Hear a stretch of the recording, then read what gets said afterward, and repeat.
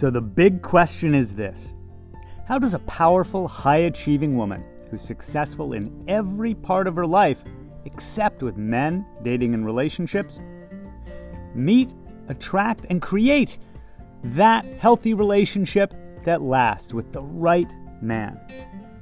That is the question, and this podcast will give you the answers.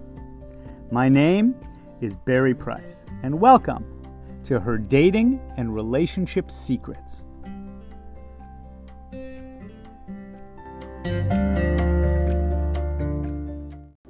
Secret number 197, rebirth and a new you. As I'm hearing all the little birdies in the bird nests chirping around, spring's coming a little earlier because we're here in California. And I'm just thinking about this journey that we go on. You know, growth and change never ends. Like my client Susan, who came to me as someone who had been deeply committed most of her life to doing self-work, self-help. She'd also done therapy.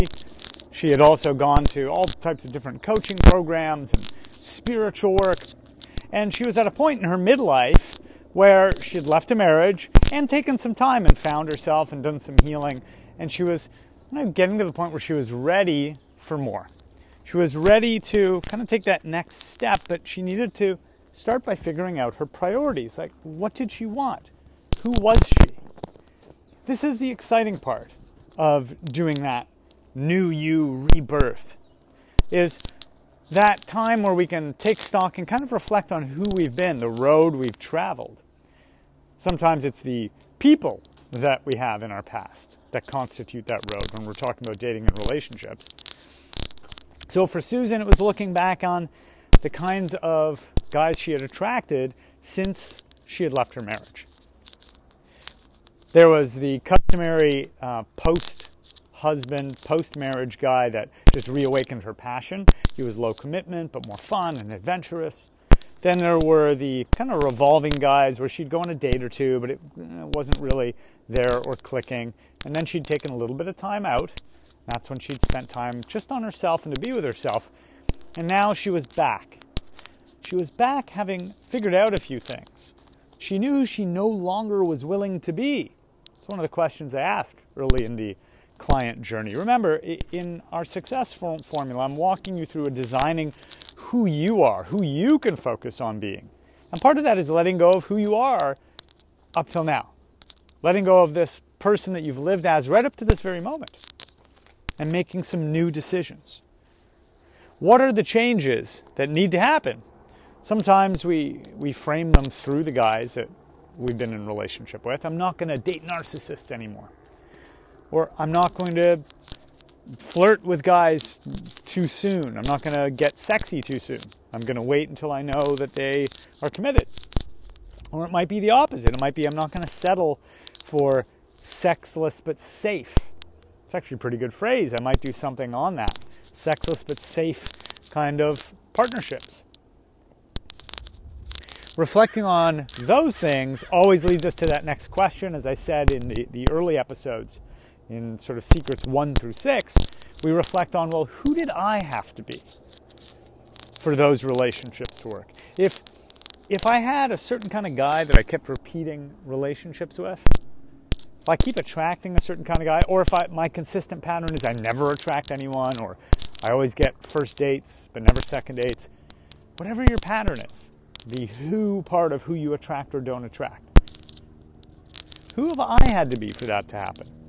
The client who was never getting asked for her number. Who was she being? She was being somebody who felt nervous and anxious when she went to social occasions. She was avoiding going to social occasions. If only I could just call a helicopter in to deliver you a soulmate and just drop it from the sky. There's the helicopter right now. Reminds me of a WKRP in Cincinnati episode where they threw live turkeys out of the helicopter for Thanksgiving. Did not go well. Funny episode, though. So, who are you ready to let go of being? In her case, it was, I'm going to let go of being this person who lacks self-confidence socially. I need to have more self-acceptance, self-love, so that I can be out and be more connective and be met by people and hold people's gaze when they look in my eyes. Without that, awareness, she would never have met the guy that she ended up moving in and falling in love with. But whatever your past pattern has been, who you have been showing up as in past relationships and right now, something has to change before your results change. So who are you willing to become? Who are you willing to let go of being? Who are you willing to stop being? Because the new you depends on letting go of the old you. Rebirth means death. Some part of you, some aspect of you. Not literal death, but the death of a certain character trait or habit or personality or a part of you. So now's the time. If not now, then when? Someday? Someday down the road? And if not you, then who? So it's time to be the you that you are choosing to be, not the one that you have just inherited being from how your parents raised you / damaged you, perhaps, right? For some of us, we love our parents, but we inherited some stuff from them we didn't want to inherit, right? Some behaviors, some patterns, some role models and templates for relationship.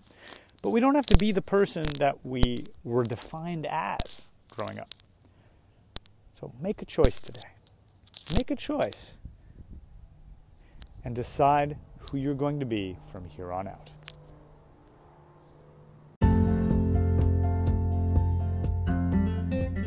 Thanks for joining us. Please remember to rate, subscribe, and also share this with anyone that you think it could help. Because I'm on a mission to help 1 million successful women have healthy, lasting relationships.